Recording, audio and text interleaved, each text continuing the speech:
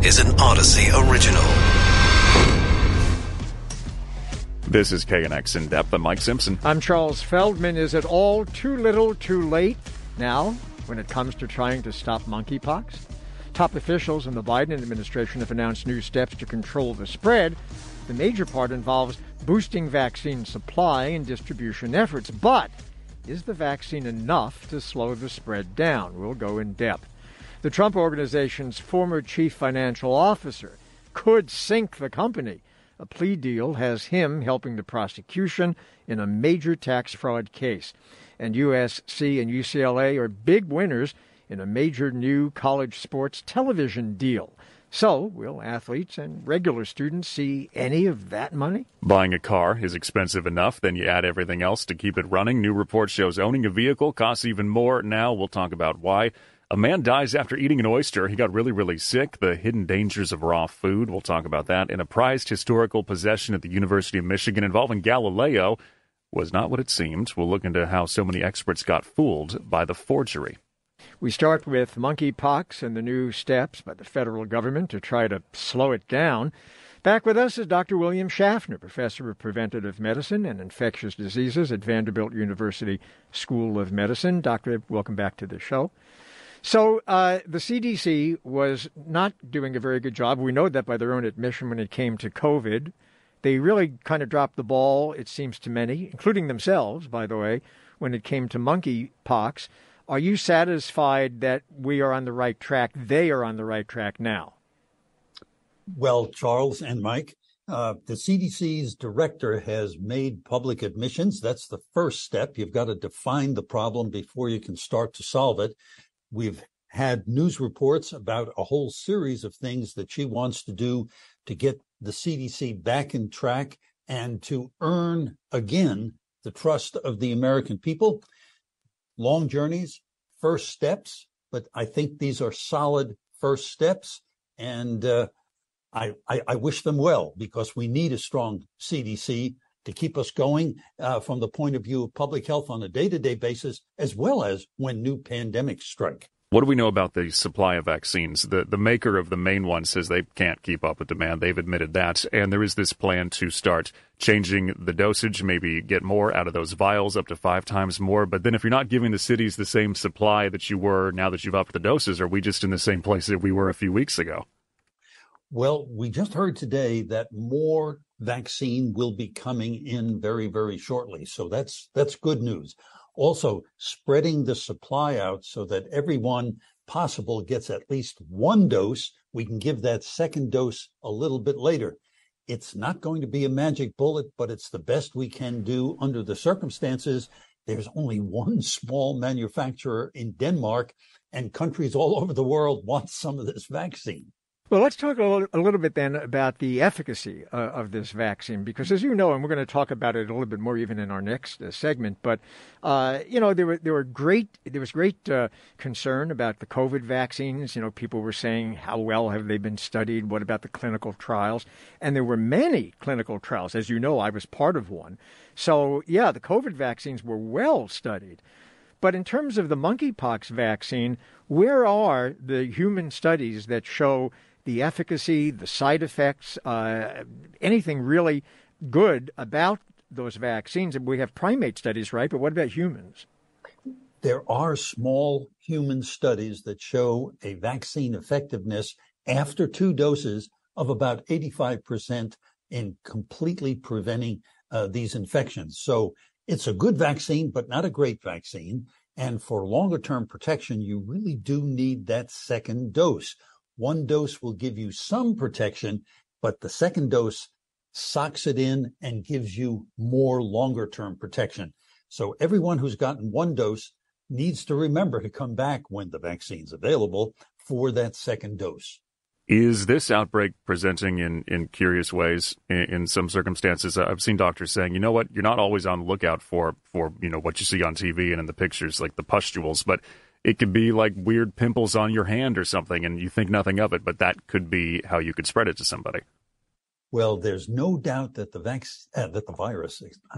virus is presenting in different ways in the Western world than it did in West Africa. The lesions are frequently less numerous. They're on parts of the body that we didn't expect, on the trunk, around the genitalia, and around your backside, which didn't happen in West Africa. And you often don't have the associated swollen lymph glands, and some people are just not as sick as people were in West Africa. So yes, this virus is throwing us some curveballs that deviate from the classical textbook description, and we're learning that as we go along. So last question to you. It's where we began the program with the question, is it too little too late? Is it too late to stop this monkeypox virus from spreading? Well, Charles, that's a debate. Can we really stop this epidemic, or have we reached a tipping point where this virus is now introduced in our population? And as with many other diseases that are transmitted through sexual intimacy, we're going to have to learn to cope with kind of on an ongoing basis. Time will tell, but the sooner we can get more vaccine in, the better chance we'll have. Dr. William Schaffner, Professor of Preventative Medicine, Infectious Diseases, Vanderbilt University School of Medicine. Nearly 2 million more doses will be headed out for people. Another vaccination site just opened in L.A. County, this time in El Monte. But how effective is the vaccine? We knew a lot about the clinical trials for the COVID vaccines, but not a lot about the real-world effectiveness of the monkeypox vaccine. Dr. Claudia Hoyen is an associate professor at the Case Western Reserve University School of Medicine. She's a pediatric infectious disease specialist. Doctor, thanks for being with us. So as I just said in the intro to you, we know a lot about the COVID trials. They were done with thousands of people. We don't know that much, at least the lay people don't know that much about the effectiveness, the testing of these monkeypox vaccines. What can you tell us? I can tell you that, as we continue to develop new vaccines, fortunately, we have a lot of great data from vaccines that have preceded them. We know that the smallpox vaccine, which this is also a smallpox vaccine, the Jynneos vaccine, was responsible for effectively stopping the spread of smallpox throughout the world. And the vaccine that's available now that is being released from the national stockpile, the Jynneos vaccine, again, is we know from those smallpox vaccines and applying it to this one. So in my generation of people, we got a vaccine and for smallpox, and we got pricked in the arm, and we might have developed a scar there because there were some lesions. We know that this Jynneos vaccine is even safer because this vaccine is not a live vaccine as the older vaccines were. This is a vaccine that's been attenuated and it can't replicate. So the body will see the material, recognize it as foreign, and develop antibodies to it, but it won't cause any sort of reaction on the skin like the older smallpox vaccine. So we know that it's even safer than the ones we've used before. And so with that, the other reason why we have not been able to have a lot of clinical trials for this vaccine is because we have been so successful at eradicating smallpox. Since this vaccine is developed, there hasn't been any smallpox around to be able to test it in that setting. And the outbreaks of monkeypox, where this has been used, aren't large enough to really give us a lot of data. So are we running a big experiment or trial or just kind of real-world data gathering right now? It kind of will work for this, but you have to really settle on the effectiveness once we see how it's working, especially if as we heard in the last segment, that this is presenting a little differently than maybe you'd expect symptomatically. Yeah. And so, again, we will be collecting that data. I mean, the very important data that we do know from the Jynneos vaccine is that it gives very good immune levels. And we know, even from, what we all learned from COVID, that the vaccines for COVID gave very good immune levels, and that translated into being able to protect people initially from, the variants that were early on, and then protect people from severe disease later on with the newer variants. Go ahead. No, I was going to say, but the vaccine, the monkeypox vaccine that's now being given out, it was designed, was it not, to have one dose per vial. Now they're going to they're going to divide it in fifth, right? So 5 doses per vial, and then giving it to people in a different way than an injection into the arm. So what's the evidence that when you take the vaccine that was designed to be injected into the arm with 1 dose from 1 vial will be as effective when you take it in a different way and you divide that dose by 5? Yeah, there is data to show that giving it intradermally with 1/5 of the dose will give you the same level of immunity. And will give you a protective level of immunity. So I think that at this point, with the situation that we're in, being able to pivot and take this that we have and apply it to a real world situation is probably the best thing that we can do to get as many people vaccinated as quickly as possible. Dr. Claudia Hoyen, Associate Professor, Case Western Reserve University School of Medicine. Coming up, owning a car might just be too expensive now. And a historian finds a Galileo forgery, much to the disappointment of the university that has owned it for decades. They now have a really good exhibit on forgeries. Yeah, they do. Mean, if we're looking on the bright side. Yeah. Right now, though, the prosecution is going to gain a witness in New York in the upcoming tax fraud trial against the Trump Organization. The chief financial officer, longtime, Alan Weiselberg, has pleaded guilty to evading taxes, cut a deal, agreed to testify against the company. With us is Jim France, president and lead civil trial attorney of the France Law Group. Helped thousands of fire victims in 2017 and 2018, settled with PG&E. That was for $13.5 billion. Thanks for being with us, Jim. So what do you think of what happened with Weiselberg in court and what could happen as we move forward? Because I remember the talk when he was first being investigated, and there was some saying, number one, he'll never flip. He's worked for the Trump family for years and years. And then others, this is the biggest fish. This is going to bring everybody down. But it doesn't seem like that's the case. It's hard to say. Do you want to speak to the actual affidavit right now that was discussed in court today? Yeah, well, let's do that first. We'll go the roundabout way. Let's start there. Okay, so normally they will not unseal an affidavit, but given the public interest in this case, and it is the former president of the United States, I think the judge is being fairly careful about this and cautious. So he wants to be as transparent as he can. However, I've been involved with many searches, raids where I've been the special master, and we never released affidavits, the underlying facts, witness statements, or anything to the other side until there's an indictment on a case. And there has been no indictment here. There's only been a grand jury says, yes, you can search. That's it. So I find it very unlikely that this judge is going to release any pertinent information in the affidavit that shows the plan of the government in handling the prosecution or specialized witnesses that brought forth information.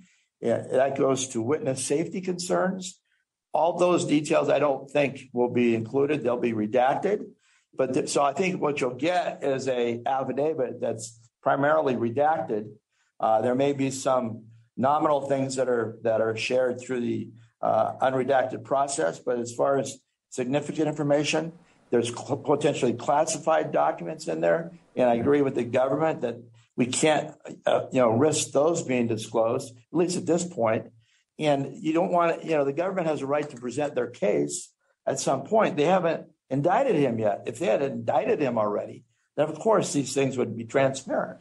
The defense would be allowed to have all of it, most likely, or at least a large part of it, that wasn't otherwise classified That's where I think it's going right now. So now, shifting back to the former chief financial officer for the Trump organization, Alan Weisselberg, who pleaded guilty today to really tax fraud, right? That he was getting all these perks from the company and not reporting them as taxable income. The apartments, the tuition, all that stuff. Yeah, all that stuff. And now he's going to apparently testify against the company. That does not include the family, by the way, but the company, the Trump organization, come this fall.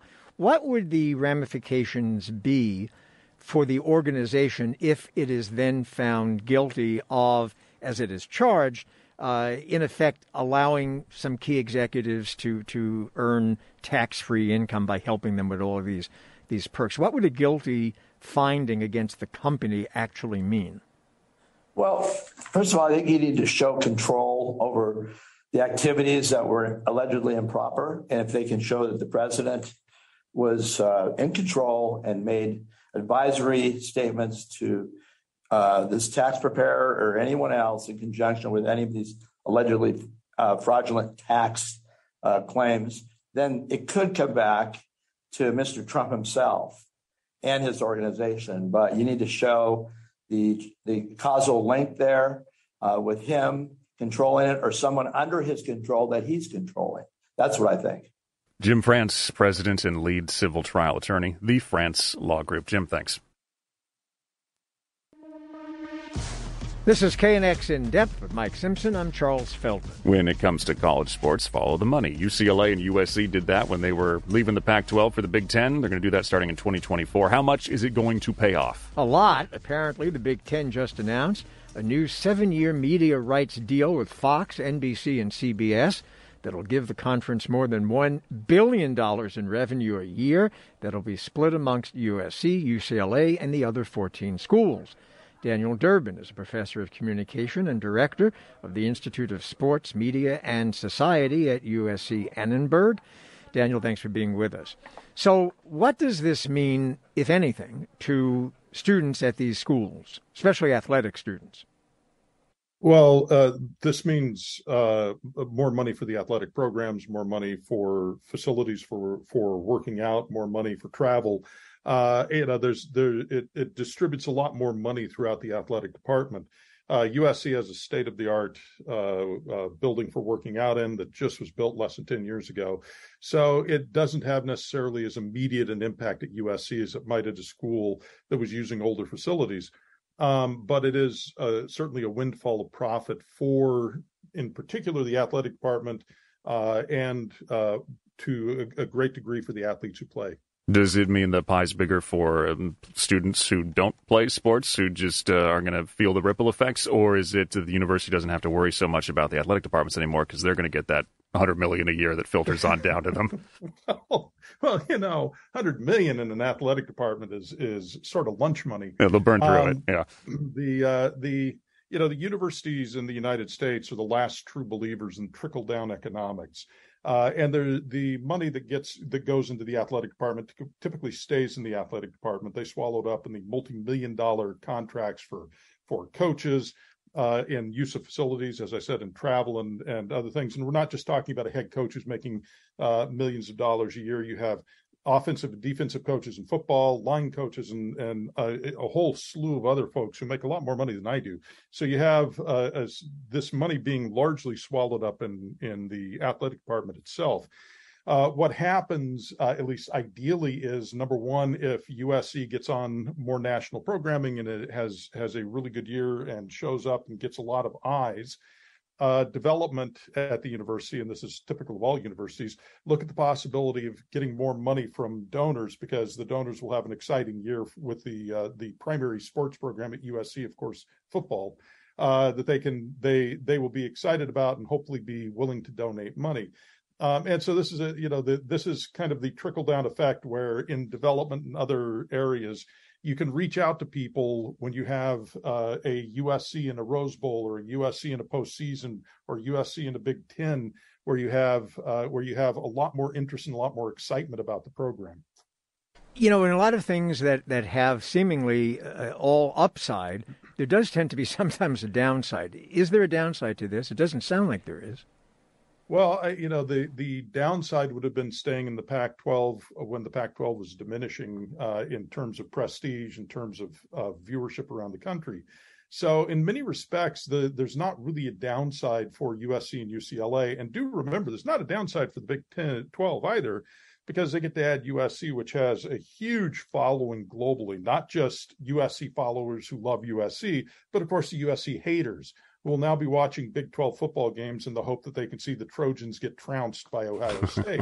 So this is a win all around for all sides. It's certainly in terms of the media coverage and the media money that's going to come in because of it. Do you like how they actually structured the programming? I'm seeing people comment. At least I know where to go each time, because each network, the three, is each only getting their certain games in a single day part. So you always know where to start in the morning and where to end up at night. Well, that was one of the challenges with the Pac-12 network, where especially if you didn't get the Pac-12 network, you missed a whole bunch of games during the season. And even if you did have it, it was often conflicting with other things you might want to watch. So yeah, structuring the deals so that you get the largest viewership possible for each game is the smart way to go. And yeah, it simplifies finding it for the fans. So but that's obviously, again, the point of that is to generate greater revenue so the fans are watching in mass. Daniel Durbin, professor of communication and director of the Institute of Sports Media and Society, USC Annenberg. There's hardly a month that goes by, Mike, when I don't curse my car. But what did it do to you? No, nothing. It's just that Did it get you here today? It got me here today, but at great cost. When I add it all up, I spend just an inordinate amount of money on my car. We get you a little scooter. No, I don't. See. Yeah, no. I'll stick with the car. But still, a new report from AAA finds the average cost to own and operate a new car in 2022 has soared about 11% since last year. That's more than $10,700 a year. Dave Skane, approved auto repair manager at the Automobile Club of Southern California, is with us. Dave, thank you. So it's getting steep out there. Is this everything plus payments or everything disregarding what you're actually paying to have the car? No, this study takes into account things like fuel, maintenance, repairs, tire costs, insurance, license, registration, taxes, depreciation, and finance charges when you finance a car. There's our $10,000 and you right see, there. Everything that Dave just ticked off is why I curse my car every single month. Because if it isn't the lease payments, it's the gas. If it isn't the gas, it's time to renew the reg. I could rant about this forever. What do we do about this, Dave? Well, on the cost side, be careful about which category of vehicle you want to choose when deciding what to buy next. There's a big variation in cost based upon what vehicle you pick. So a small sedan is going to cost you half the price of a Ford or a half-ton pickup truck. Any of them, not just the one I started to mention. So depending on what you pick makes a big difference. How do we get the insurance prices down? Because some people will go and get a new car and they're so excited until they call their insurance agent and they go, well, here's your new quote. Yeah, so, you should do that ahead of time, right? Part of your research should be to narrow down your potential choices to 2 or 3. Once you've narrowed it down to 2 or 3, you should call your insurance company ahead of time and get a quote from them on what it's actually going to cost you to insure those vehicles. And make sure you get a full quote. Don't piecemeal it and don't go cheap because you're trying to save money on insurance. Make sure you have full coverage. Make sure you have the right deductible. Make sure you have the right coverage limits. Right, all of those things are important, and they matter when you're in a time of need. But here's part of the problem. Not part. It's a big problem, I think, with insurance and new cars. Is that a while ago, like a few years ago, they would tell you, if you get a newer, better car, insurance sometimes goes down because it's got, seat belts and side airbags and all that other stuff. Then, all of a sudden, the insurance rates kept going up, and I asked my agent, I said, why are they going up? I've got, this really safe car with all this cool stuff on it. And she said, because they're now really expensive to fix if you get into an accident, so the rates go skyrocketing. So you can't win. Right, and they're expensive to replace if your car happens to be totaled. I mean, in this study, we looked at 45 different vehicles across 9 categories. We took the top 5 competitors or the top 5 performers in each of these 9 categories. The average price of all of them together is over $33,000. So cars nowadays, right now, cars are not cheap. Did you look at electric versus, gas-powered and cost savings versus not? I mean, we know what gas prices are like, but sometimes it costs more to get into an electric car. Yeah, so, I'm going to give you a mixed bag of information. On the good side, EV driving costs and ownership costs continue to get lower and continue to get better. And EVs in this study came in second place in overall cost of ownership. They were still beaten out by small sedans. So that's the good news. EVs are getting better over time, and they're getting more reliable. Costs of ownership are continuing to go down. But the bad news is an EV depreciates at double the rate of a small sedan.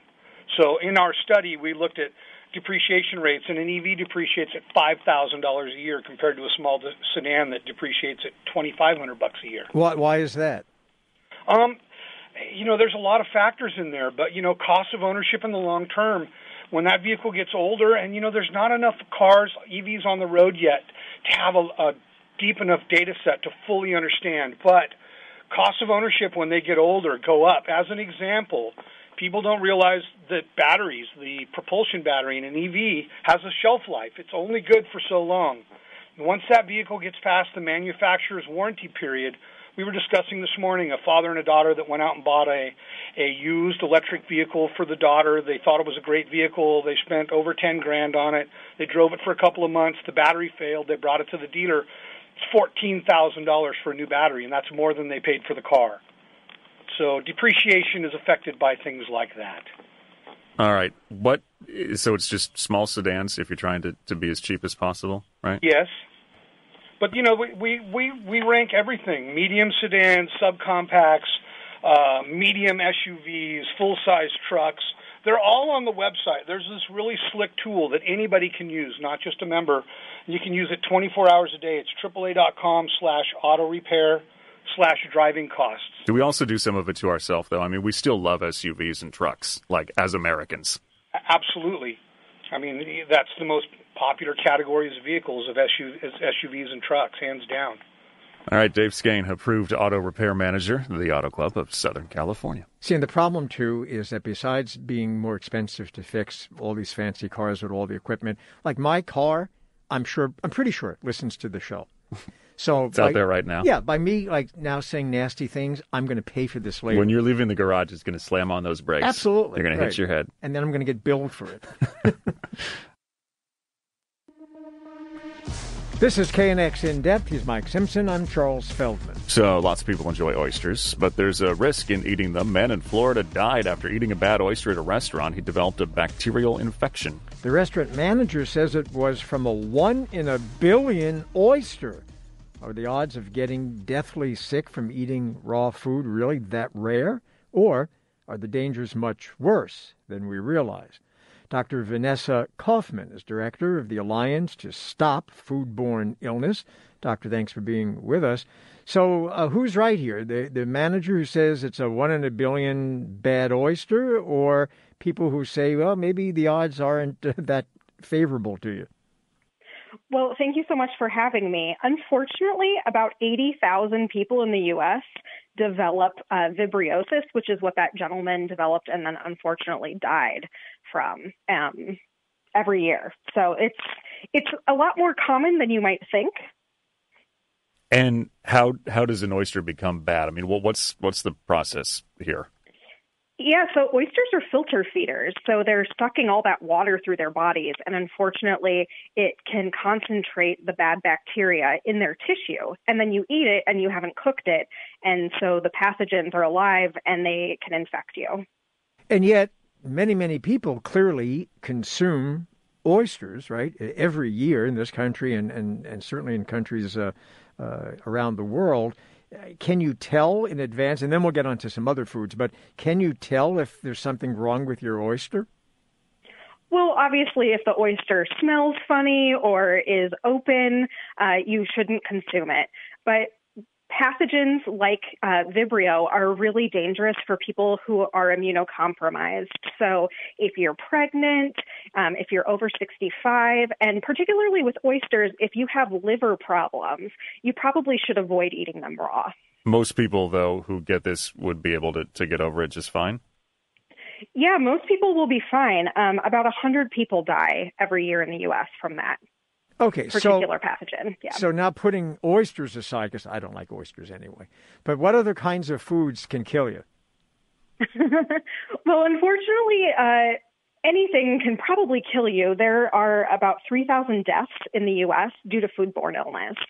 And we see a lot of these come from things that you would expect, like poultry and other raw meats.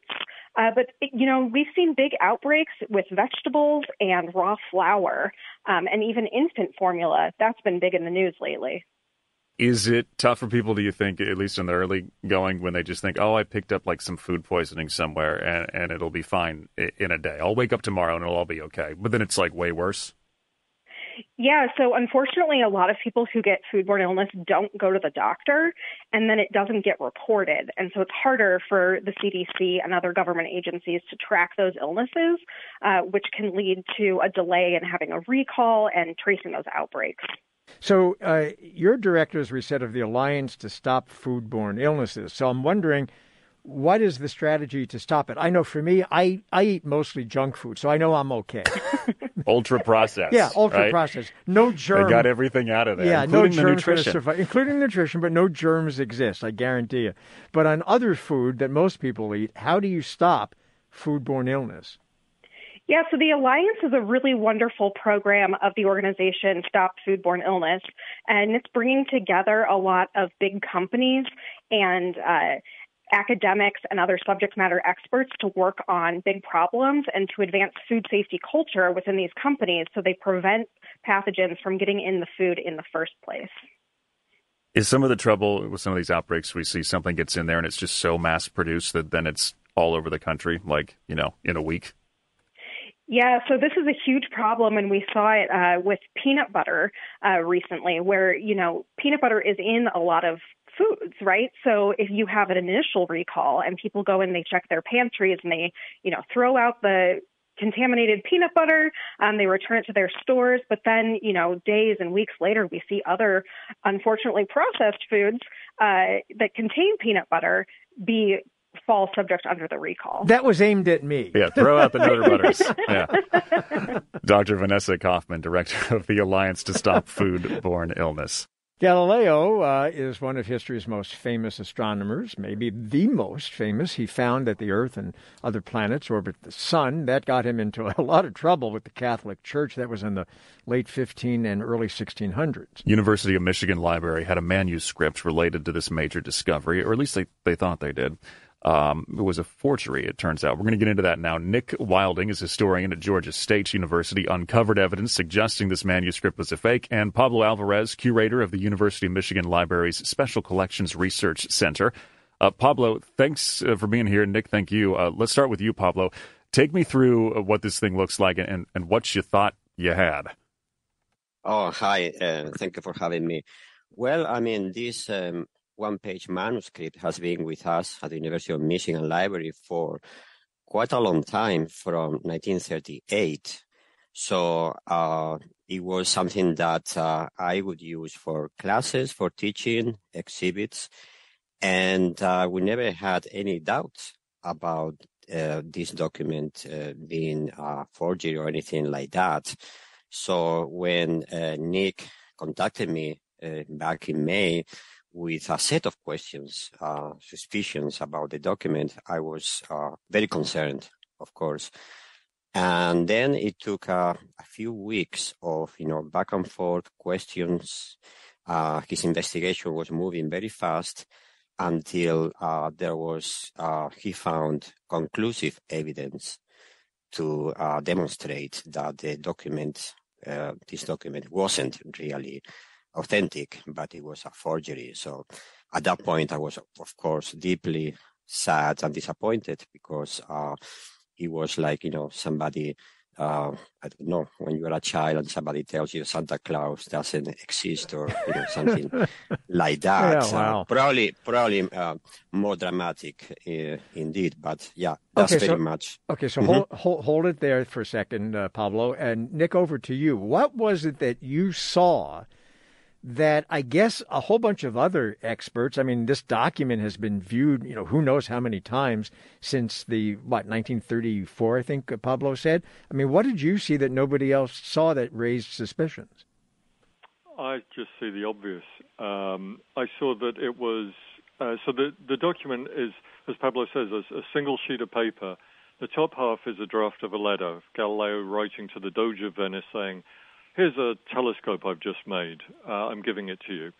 And then there's a line, and then on the bottom half of the sheet of paper, there's a series of astronomical observations, little kind of squiggles and stars and circles and stuff, day by day, going through about 8 nights of observations.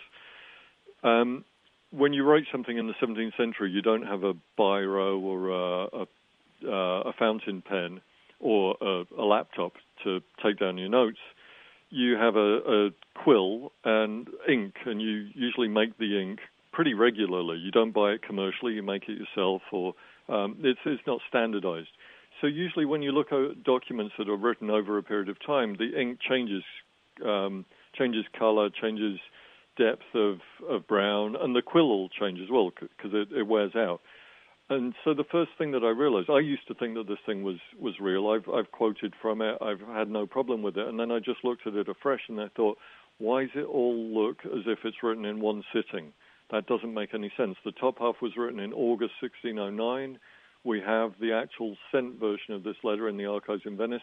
The bottom is dated January 1610. Why does it look like it was written in one go? There's an internal inconsistency there. And then I started thinking, I have this habit of just kind of being grinchy and skeptical about documents. So I thought, how do we prove that it's real rather than how do we prove that it's fake? And just everything started to unravel. The content of it has puzzled historians for quite a long time. They've made all kinds of contortions to make it make sense. They've said that some of the observations are misdated or retroactively filled in or stuff like that. There's stuff that just doesn't really make sense. Your spidey sense was tingling. Right. So Nick, so I want to, before we run out of time, I want to get to who actually made this document, the one that for decades people thought was done by Galileo in the 1610 or something like that. You found out, or you think you know, who actually did it and why? Yeah, so there was a beautiful paper trail. I mean, with Pablo's help, we looked at Pablo held the document up to the light, and you can see the marks made in the paper, the watermarks. And using that and a load of evidence of where this thing first came from, we couldn't trace it back before 1934. We managed to trace it to this Italian forger who's really well known amongst music specialists, a guy called Tobia Nicotra. He forged hundreds of Mozart symphony scores and things like that. But when he was finally raided in 1934 by the Italian police, they found what they described as a forgery workshop and said that there was Galileo material there. So I knew that he'd forged Galileo's. And by piecing together fragments of his trail, which led to archives in Pisa, in Uppsala in Sweden, in New York, the Morgan Library, and this document in Michigan, we think that our best guess, and I think it's a pretty good guess, is that this guy Nicotra was also forging pretty high quality. I mean, nobody's suspected this for 100 years now. Galileo documents as well. There may be more out there too. Pablo, what are you going to do with this now? The first question. And then second, because Nick has found some of these forgeries before, when you saw his name on the email, did you get a little bit worried automatically? Indeed. I mean, I was the combination of his name and Galileo, of course. I was immediately, thinking, well, there is something wrong with our one page letter. What we're going to do, I want to emphasize one thing that I think Nick mentioned as well. The cleverness of the forgery, I think, is to create the sensation that this is a draft. So historians, scientists have been filling the gaps about things that they couldn't understand. So this is very clever because both parts are supposed to be a draft, and the actual documents are actually in Italy. What we are going to do, well, from the moment that it was clear this was a forgery, I had in my mind the plan. Okay, we have to make it right now, and to be very transparent in terms of communicating all this. And I hope that we could also create, something like some sort of event, symposium, conference, or even an exhibit to create a sort of teaching moment or even, further research about, this type of forgeries. You're going to try to make lemonade out of lemons, is what you're going to try to do, right? Since I am not a native English speaker, I cannot find the proper phrase. But Nick, before we let both of you go, what does all this have to do? Because it does have something to do with, if I'm not wrong, mistresses. Oh, well, there is that. Yeah. So one of the sources, when Nicotra got busted, one of the sources said that the reason he'd been such a prolific forger was that he was constantly short of money because he had simultaneously 7 mistresses around Milan. He's an extraordinary guy. He also, for a couple of years, pretended to be an Italian conductor who'd actually died by this point. It was the Tsar's conductor in Russia. And he just toured the U.S. pretending to be this guy. So he must have been one of these confidence guys who could charm and sell a manuscript like this, and nobody bothered to ask, well, where's it been for 400 years? Nick Wilding, historian at Georgia State. Pablo Alvarez at the University of Michigan Library. What a fascinating story. Great story. It's a great story. More In Depth tomorrow.